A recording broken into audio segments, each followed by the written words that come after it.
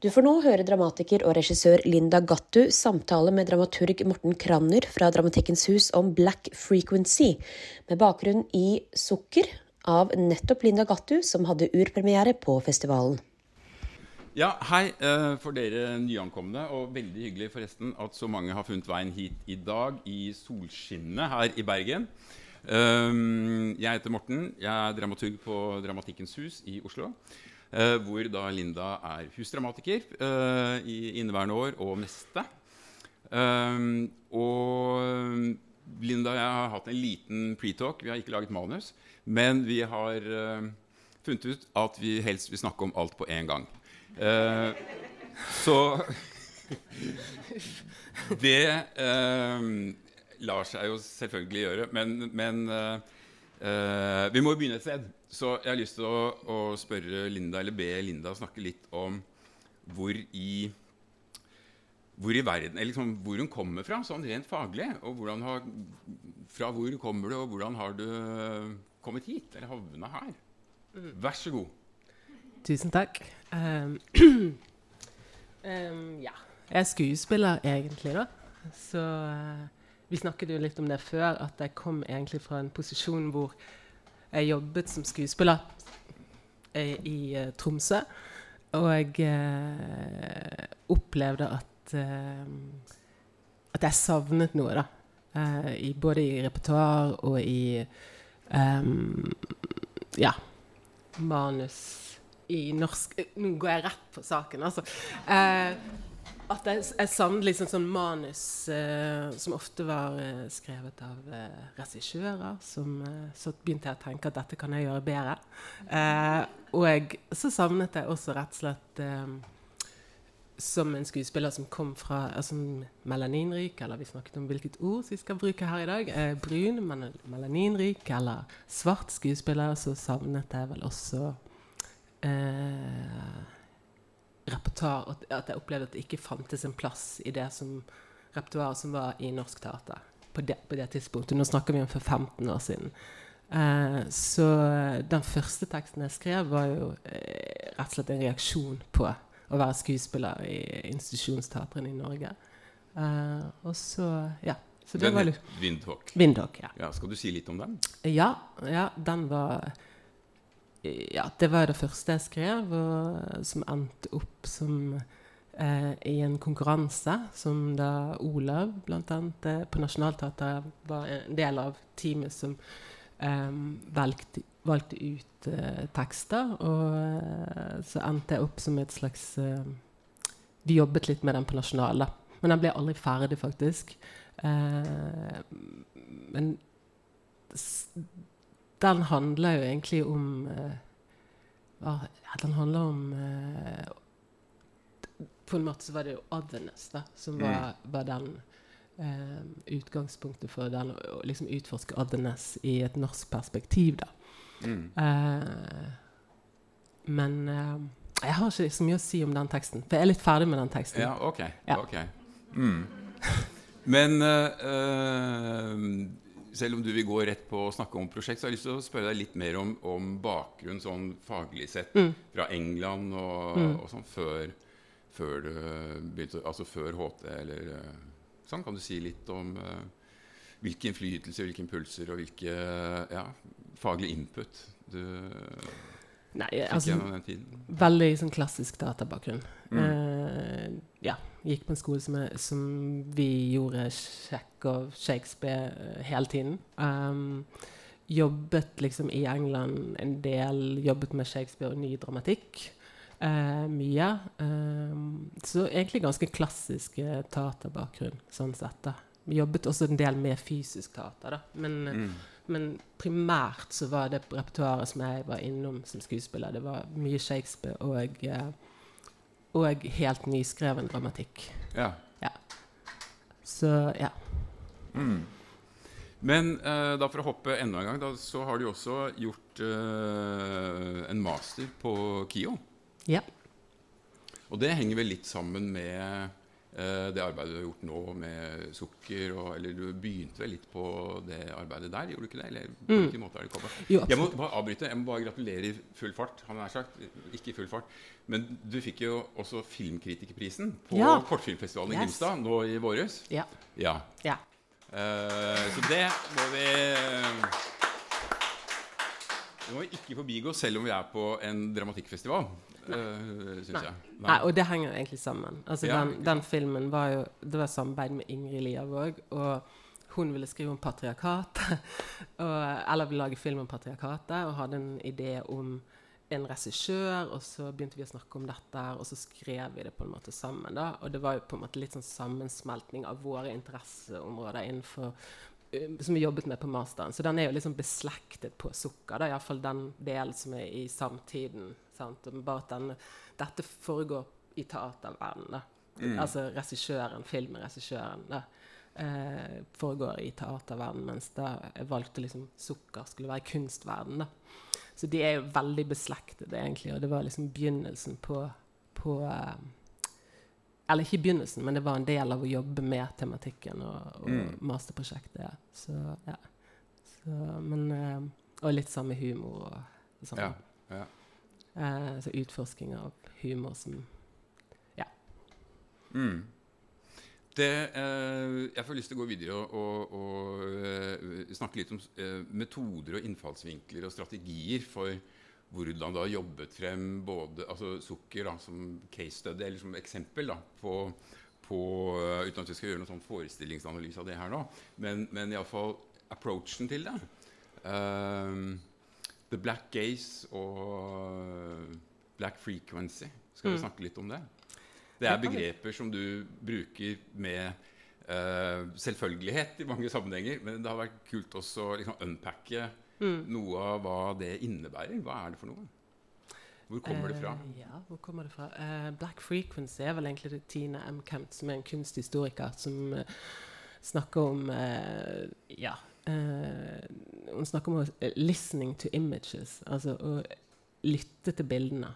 Og konkret fotografier. Ja, hun studerer fotografier. Og så det henger jo sammen med at mye av historien om svarte personer i historien ikke arkivert. Så det finnes liksom ikke noe arkiv på hvem disse personene Du ser bare bildene. Ja, du ser bildene, og så det hvem det som har hvem har tatt bildene.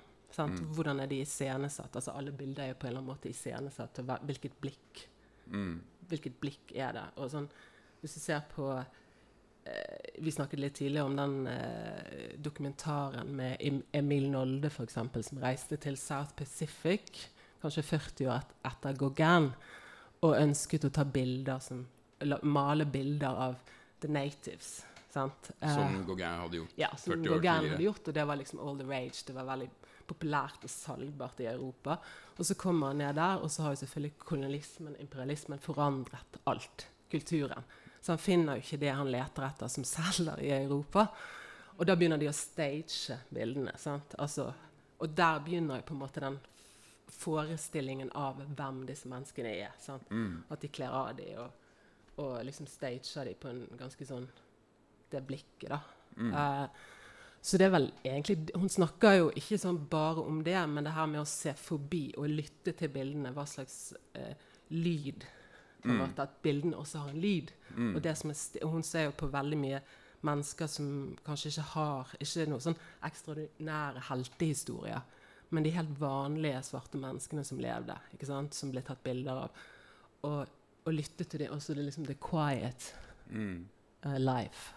Så det ble jeg veldig inspirert av, fordi at jeg så på masse bilder av for eksempel Jakob Sisse sin bok Afrikaner i Norge i 400 år, som har masse bilder, men du vet bare navnet på disse folkene. Du vet liksom at de bodde i Bergen på 1890-tallet eller Kristiania, sant? Men du vet ikke hvem de Så jeg ble veldig inspirert av det å se på bildene og prøve liksom å lytte til bildene for å høre hva de sier på en måte. Basically, liksom. Og så skrive ut fra det? Ja, å skrive ut. Altså prosjektet begynte jo som et romlig prosjekt, og egentlig vi reiste til Fjala og laget et forprosjekt, og da var det jo egentlig bare bildene jeg jobbet med.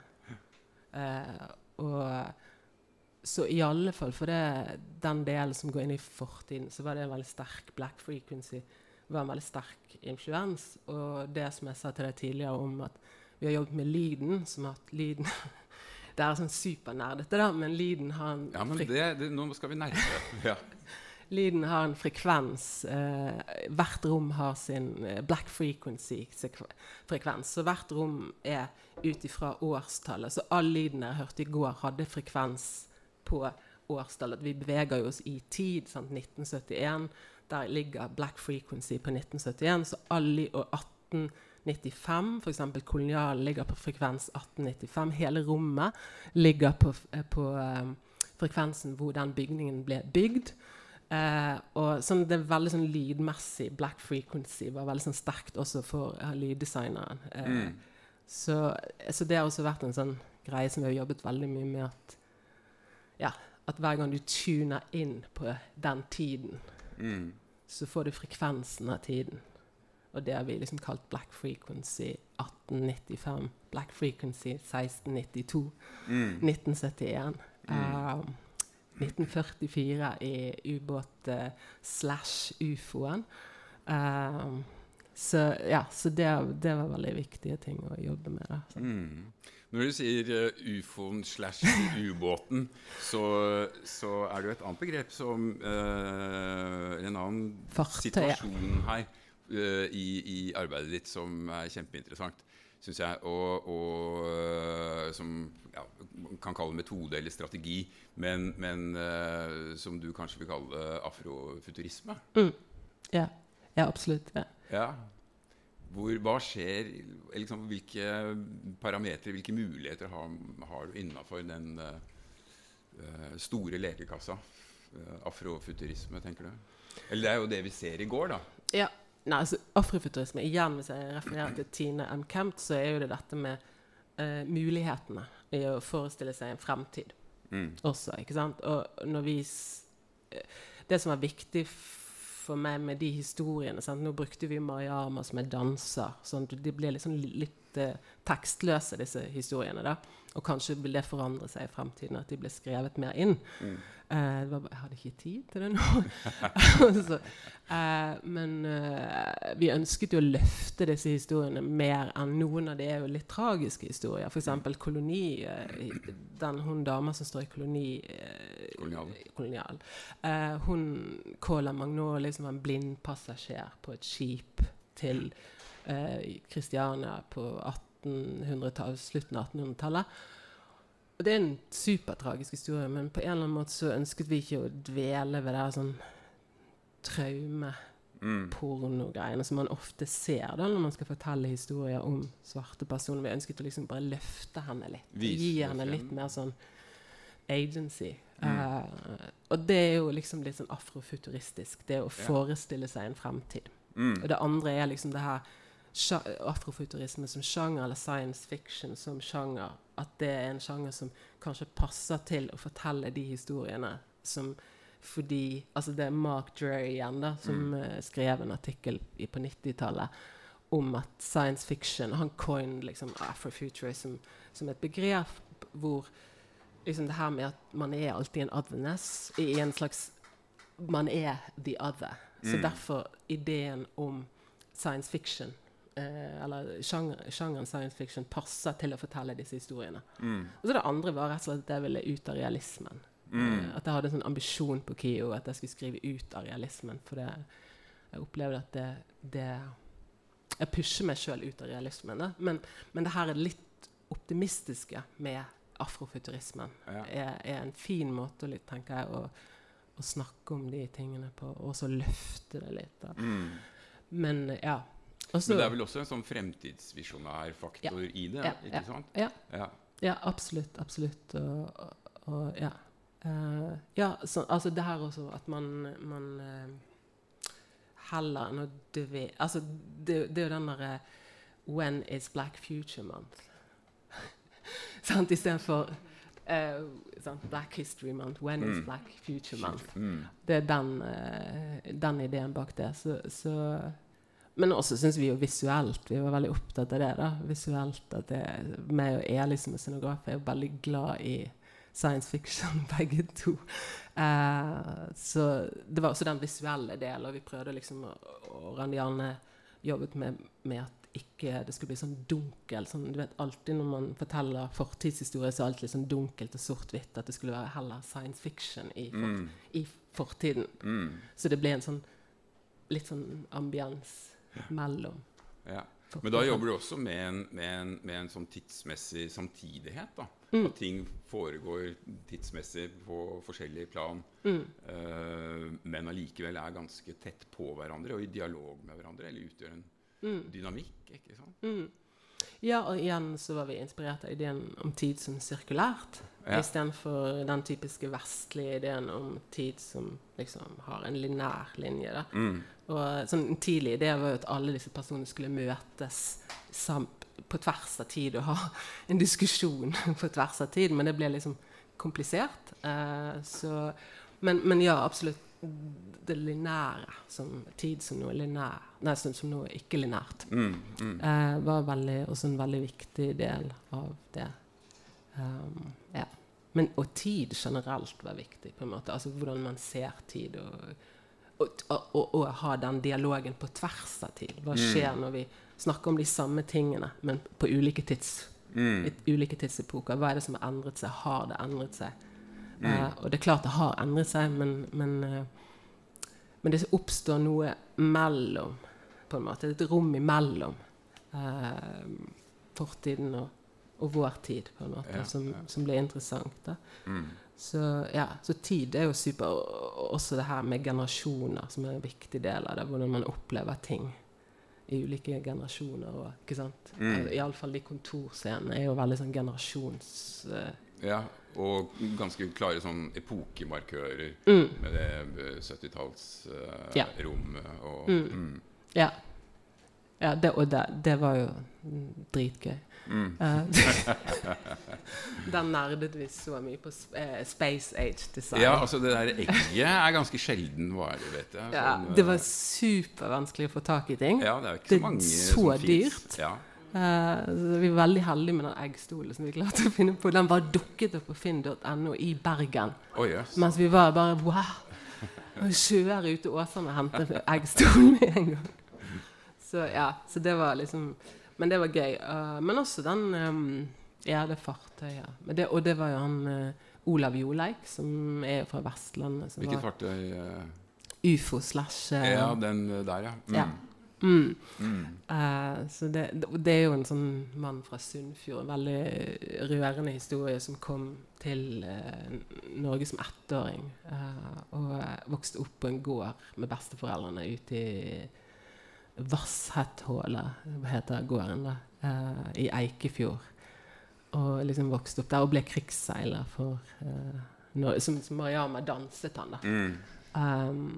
Så det, utrolig rørende historie som jeg egentlig har lyst til å skrive mer om det. Som egentlig noen burde lage film om i stedet for... Ja, det er vel deg da. Ja. Men samtidig så tenker jeg at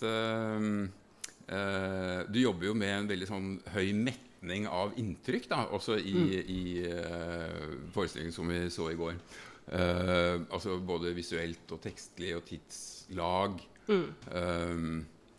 Og samtidighet, og utenfor det så lager du et rammeverk hvor du egentlig stager oss og produksjonen eller prosjektet liksom fra vi går herfra ned til båten, fraktes over.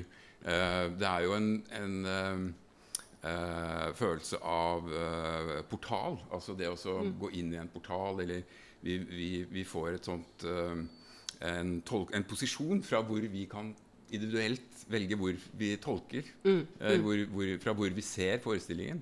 Henger det litt sammen med Black Gaze konseptet på et vis, ikke sant? At man ser bilder, men man velger og blir sett på av et bilde, og kan derfra på en måte se det som en portal, eller oppleve det som en portal, og velge hvor man kan gå inn. Er det en slags overført strategi, eller tenker du noe kobling da? Ja, vi har jobbet litt med tanken på ståsted, og sånn, det kanskje var litt at altså i teksten i seg selv så skifter jo teksten ståsted hele tiden. Altså at du får liksom historiene om Kristian og blikkene på Kristian fra ulike personer hele tiden, og hva er det som er sant, og hva er det som ikke er sant. Og sånn, vi har jo også jobbet med det i en scenisk forstand da. Også at man ja, at man skifter blikket mot publikum til tider også, ikke sant? At Kristian også snakker om de, i stedet for at det er bare han som blir snakket om da. At han blir de andre, men at han snur blikket mot de. Så det har absolutt vært, altså det her med ståsted, og hele tiden igjen, sant? I samtidsdelen så er det hvor står du, hva er det du, altså den er veldig tydelig, i hvert fall den Mapplethorpe er jo veldig tydelig på det, hva ser du er avhengig av hvor du står, både sånn metaforisk og hvor du ser et kunstverk fra, sant? I rommet, og vi jobbet jo liksom med hvordan plassere publikum i ulike steder, og det uunngåelig vil være ting du ikke ser i den forestillingen, som noen andre har sett, sant? Og det var jo meningen nå da, men det var sånne store diskusjoner med dramaturger, sånn, om det var en lur strategi, men det var liksom litt vår sånn grafiske strategi, at folk ikke skulle se det samme, og at de skulle ha ulike opplevelser, og det, sant? Det er en del av metalaget som også skjer med. Det blir jo ganske komplekst uttrykk, totaluttrykk av det. Ja, og det, men det er superinteressant da, og da har de diskusjonen i etterkant av hva folk har sett, altså, sant? Men også skjermene til Hamid, og hva så du på de skjermene, for de viste jo ikke de samme tingene. Nei, sant? Så, ja. Så det absolutt ståsted har jo vært viktig da. Ja. Men veldig sånn konkret i Mapplethorpe, der ble det liksom spelled out, på en måte. Men også i fortiden med Kristian. Så ja, absolutt. Det er mulig å stille spørsmål underveis. Rekk opp hånden, eller klink med glasset. Stig på. Hallo. Så, jeg tror Cecilie... Ja, jeg skal gjenta spørsmålet. Spørsmål fra salen. Hva har du, korrekt med if I'm wrong, Cecilie, hva har du sett som har inspirert deg av forestillinger? Ja, det er uunngåelig at jeg er veldig inspirert av å ha bodd i London lenge. Både tekstlig og på andre måter. Men den store inspirasjonen var egentlig en film. For i alle fall for den Kristian-del av dette med fortiden. Det var den filmen som heter Nostalgia for the Light, som er en dokumentarfilm fra 2010, som handler om en Atacama-ørken, som er altså, det var en gruveby på tidlig 1900-tallet, Chile altså, og så var det en fangeleir for politiske fanger i Pinochet-regimet, og nå er det et astrologisk senter, hvor folk liksom, fordi at det er så tørt der, så kan du se stjernene, du kan studere himmelen, men det er også det som er så utrolig rørende med den filmen, det er at det også går kvinner rundt, det går 3 kvinner rundt i ørken og graver etter restene av sine slektninger, sine familiemedlemmer som forsvant under Pinochet-regimet på 70- og 80-tallet. Så du har liksom denne å grave i jorden etter historien og prøve å finne ut av hva har skjedd her, men også å se opp i universet og få liksom svarene, de eksistensielle svarene. Så det var egentlig det som inspirerte meg mest den filmen, for å være ærlig. Og universet, ideen om universet, og derfor har du det astronauten som introduserer liksom fortiden. Så det var en veldig sterk, det var den sterkeste, en sånn scenisk, så har jeg vært inspirert selvfølgelig litt av sånn live cinema, Katie Mitchell og sine metoder, regi, altså britisk regissør da, som jobber jo ekstremt mye med kamera, men hennes sånn, litt sånn totalunivers på en måte, med både det visuelle og det at ting kan være visuelt og tekstlig på samme tid. Samtidig, liksom. Ja. At ikke det ene trenger å ta fokus, eller at ikke det ene er viktigere enn det andre på en måte. At det var like viktig for oss å utvikle en forestilling som var visuell, som at det var tekstlig. Men da, i kombinasjon av det du sier nå, og sette opp, liksom, i forhold til det vi så i går, da, så er det jo da en utfordring også for publikum å ikke kunne hooke seg på en tidslinje, men hvor det er samtidige hendelser som man kan, ikke sant, lagre og se fra forskjellige, ikke bare vinkler, men også forfølge. Så det virker som er et verktøy, liksom en del av verktøykassa di, da, som du både jobber med nå, men jeg tenker også det er en fremtid og liksom, veien videre, da, tenker jeg nå, fra der du er nå. Hvor vil du? Jeg aner ikke, altså jeg vet ikke. Dette prosjektet er liksom så stort for meg fremdeles, og det er så mye å gjøre her. Men sånn, ja, jeg tror akkurat nå tilhører det dette prosjektet, tenker jeg. Men jeg synes jo at dette prosjektet kunne vært en installasjon. Bare en installasjon også. Altså vi kunne også bare laget en installasjon og satt opp som installasjon og hatt noen tekstfiler, sant? Eller hvor scenene er, hva skal jeg si, performancer inne i installasjonen. Altså en interaktiv installasjon. Så jeg vet ikke helt om liksom, jeg tror jeg tar med meg det visuelle aspektet, at jeg alltid vil lage noe visuelt i tillegg til det tekstlige, men om det blir, jeg tenker at det på en måte så er jo, jeg tenker man eller at jeg kanskje ikke vil låse meg til en retning. Altså man må prøve liksom, også det skriftlige, for eksempel, altså det tekstlige. I denne teksten så skrev jeg den samtidsdelen, og da var jeg ekstremt opptatt av at jeg skulle skrive sånn som folk snakker, for eksempel. Og så skulle den andre delen være veldig sånn litt rar, på en måte, språklig. Men sånn, kanskje neste gang jeg har lyst til å skrive på en helt annen måte. Altså sånn at man trenger ikke å låse seg til en retning, tenker jeg. Definitivt. Ikke. Nei. More questions? Ja, Mari. Jeg skal gjenta spørsmålet for våre 1000 lyttere over hele verden. Mari spør om du har tenkt at den teksten skal vokse. Ikke sant? Yes. Videre. Ja. Jobbe Absolutt. Videre med teksten. Ja. Absolutt, ja. Vi snakket om det nå. At vi skal fortsette å jobbe med den. Men altså jeg er veldig glad i den delen at sånn Mariama som danser, danser seg gjennom de ulike karakterene. Men jeg tror nok at jeg skal utvikle litt mer tekst på det. Jeg har jo skrevet mer tekster, men det var en blanding av at vi ikke hadde nok tid til å jobbe med det, og at jeg var redd for at de som eier historien tok over denne historien, at jeg liksom ikke helt fant, altså skal jeg skrive om Jørgen Thomøll, tar han over i Bergen, så ville han tatt over hele. Hvis jeg hadde puttet han inn i det i går, så hadde det blitt samtaleemne ganske fort. Så det er liksom å finne en måte å inkludere de som eier historien. Skal jeg ha de inni der? Og så eier historien de faktiske personene som er... Og derfor var de liksom bare noen døde dukker der, sant? Altså, og det var jo Erik Pontoppidan, for eksempel, som hadde den teksten, som skrev den første Bibel på samisk, sant? Som liksom prøver kristne, altså med en enorm sånn, som har en gatenavn i hver by i Norge omtrent.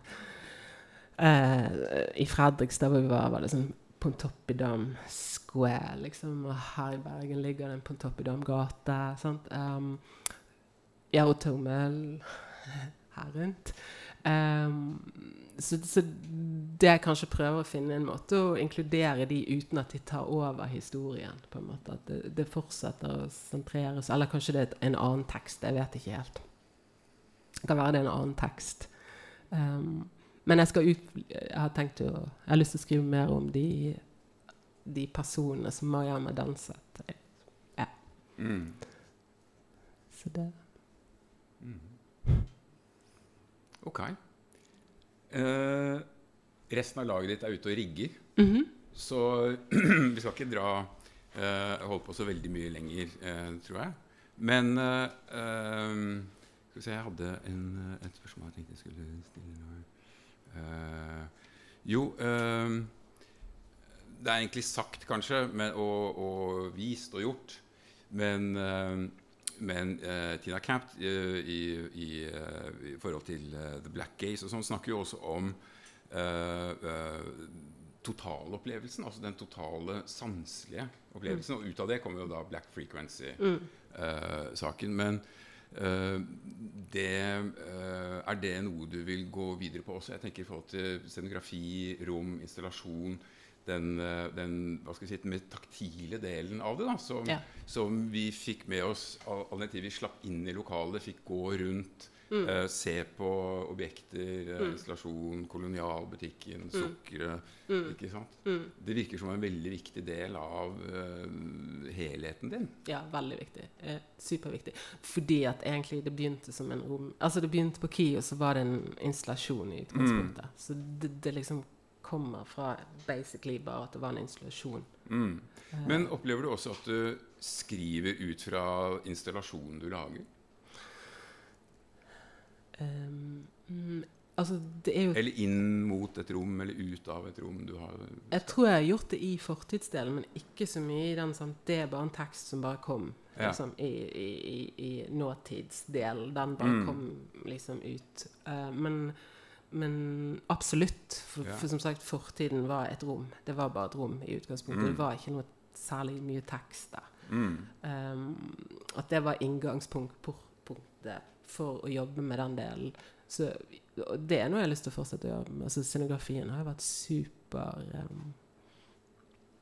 inspirerende, for det virker på meg som om du da på en måte listening to image, men at du da lager et scenerom da, som en installasjon, som du da skriver inn mot eller ut fra. Ja, absolutt. Men som sagt, teksten nesten har to ulike inngangsporter. Det ene bare en skrivemaskin-ting, liksom. Ting som bare her, men det andre har stått i et rom og laget en scenografi og så godt og skrevet teksten i etterkant, egentlig, om Christian. Og mye av de ideene har vært visuelle ideer i utgangspunktet. Heller enn tekstlige ideer. Så det litt sånn altså det litt sånn all over the place. Går begge veier hele tiden. Mange fokus på en måte. Men det absolutt en metode som jeg liker, og det var egentlig Tore Wang-Lie som jobber jo veldig romlig, og som sa at jeg skulle stå i et rom først. Og så gjorde jeg det. Og så fant jeg ut at det var en utrolig fin... Stå i et rom, altså bygge et rom? Ja, bygge et rom først. Og så liksom veksle mellom å skrive og stå i rommet og jobbe. Og når vi gjorde masterprosjekt på KIO, så var jo det veldig sånn frem og tilbake. Vi var bygget scenografi en uke, og så hadde jeg ikke ærlig tid neste uke, så da satt jeg og skrev, og så bygget vi rom igjen sammen, og så gikk jeg og skrev. Så det var en veldig sånn vekselvis prosess. Så det er jo kanskje det tror jeg nok jeg kommer til å fortsette med å jobbe romlig videre. For det er noe med også... Kanskje man bare litt sånn megalomaniac. At man skal ha fingrene i alt. Men det er veldig... Nei, men det er jo en impuls da, som ligger der hos deg, eller som trigger deg på et vis. Som, apropos da Black Gaze, ikke sant? At man, eller listening to images, at det avføder noe i din kreativitet, da, eller i ditt skrivende, som... utvikles parallelt da, i en samtidighet. Absolutt, absolutt. Ja, nei, men det visuelle som sagt, det fordi at man jobber ut ifra noe som ikke... Altså, man skal skrive på en måte om biografiske personer som ikke har noe historie. Så blir jo det en sånn... Om man bruker image, altså... fotografiet som et utgangspunkt. Man studerer fotografi og sitter og ser på det lenge før man skriver. Så blir det jo en veldig sånn visuell prosess da. En sånn drømme... Og det er jo en drømmeverden. Man går inn i en slags sånn drømme... Det er jo drømmespill på en måte, å gå inn i den verden da. Og at det blir mer assosiativt enn intellektuelt på en måte. Ja. Men til dette prosjektet Sukker, eller til alt det du har gjort, så ligger det jo ganske stor research-innsats. Og det kunne vært mye mer. Det kunne vært mye mer, helt sikkert, det er jo det. Jo mer man vet, jo mindre vet man. Ekstremt frustrerende at jeg ikke har fått lest alt jeg skulle ha lest. Men ja. Men er det noen spesielle funn du tenker at du har gjort i researcharbeidet som har sendt deg i spesielle retninger eller nye oppdagelser som har sånn kikk, nei, hei, må gjøre noe helt annet? Ja, hele tiden. Altså at jeg burde gjort noe helt annet, eller at det finnes ting som sender deg nye retninger da, ja. Kunne vært flyttet inn i det som jeg ikke har tid til å gjøre sånn.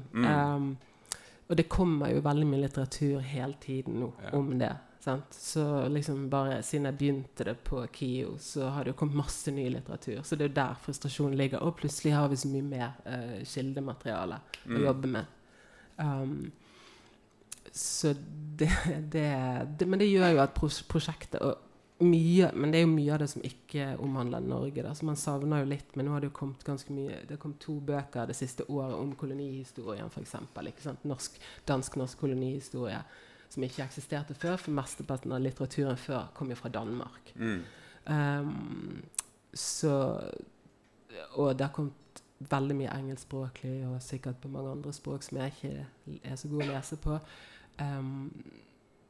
som omhandler liksom langt tilbake i tid, sant, fra middelalderen og sånn. Sånn i forhold til kildemateriale, i forhold til historier, så er det jo enormt mye mer materiale bare enn for 2 år siden. Så liksom gjøre en updated version av prosjektet snart. Spørsmål? Hvis ikke så går vi snart inn for landing. Ja! Ja, men absolutt kjempeutfordring, auditive utfordringer i det rommet som vi slet med, så det var liksom det beste vi klarte å få til på så kort tid i går. Men sant, også forandrer det seg når du får 130 mennesker inn i rommet, så forandrer lyden seg igjen, sant? Vi trodde vi hadde lyden før på dagen, og så plutselig skjønte vi at herregud, lyden er alt for lav, så liksom. Men det er jo en del av det altså vi får noe med å være i dette fantastiske rommet, men så sliter vi da med noen av de tekniske tingene, så men det er jo en sånn fremtidsutfordring. Maybe another time. Hvis man fortsetter i sånne lokaler, så har man lært noe. Ja, særlig fordi det er også da lydlige rom du bruker veldig bevisst da, og aktivt. Så det er bra det finnes nye muligheter. Absolutt. Ja. Men da lurer jeg på om vi skal si takk til Linda. Og hvis du skal ut og rigge, så tweeter vi. Ja, jeg skal ta med en kaffe. Skal jeg rigge. Men tusen takk for at du kom, og at vi fikk høre om deg.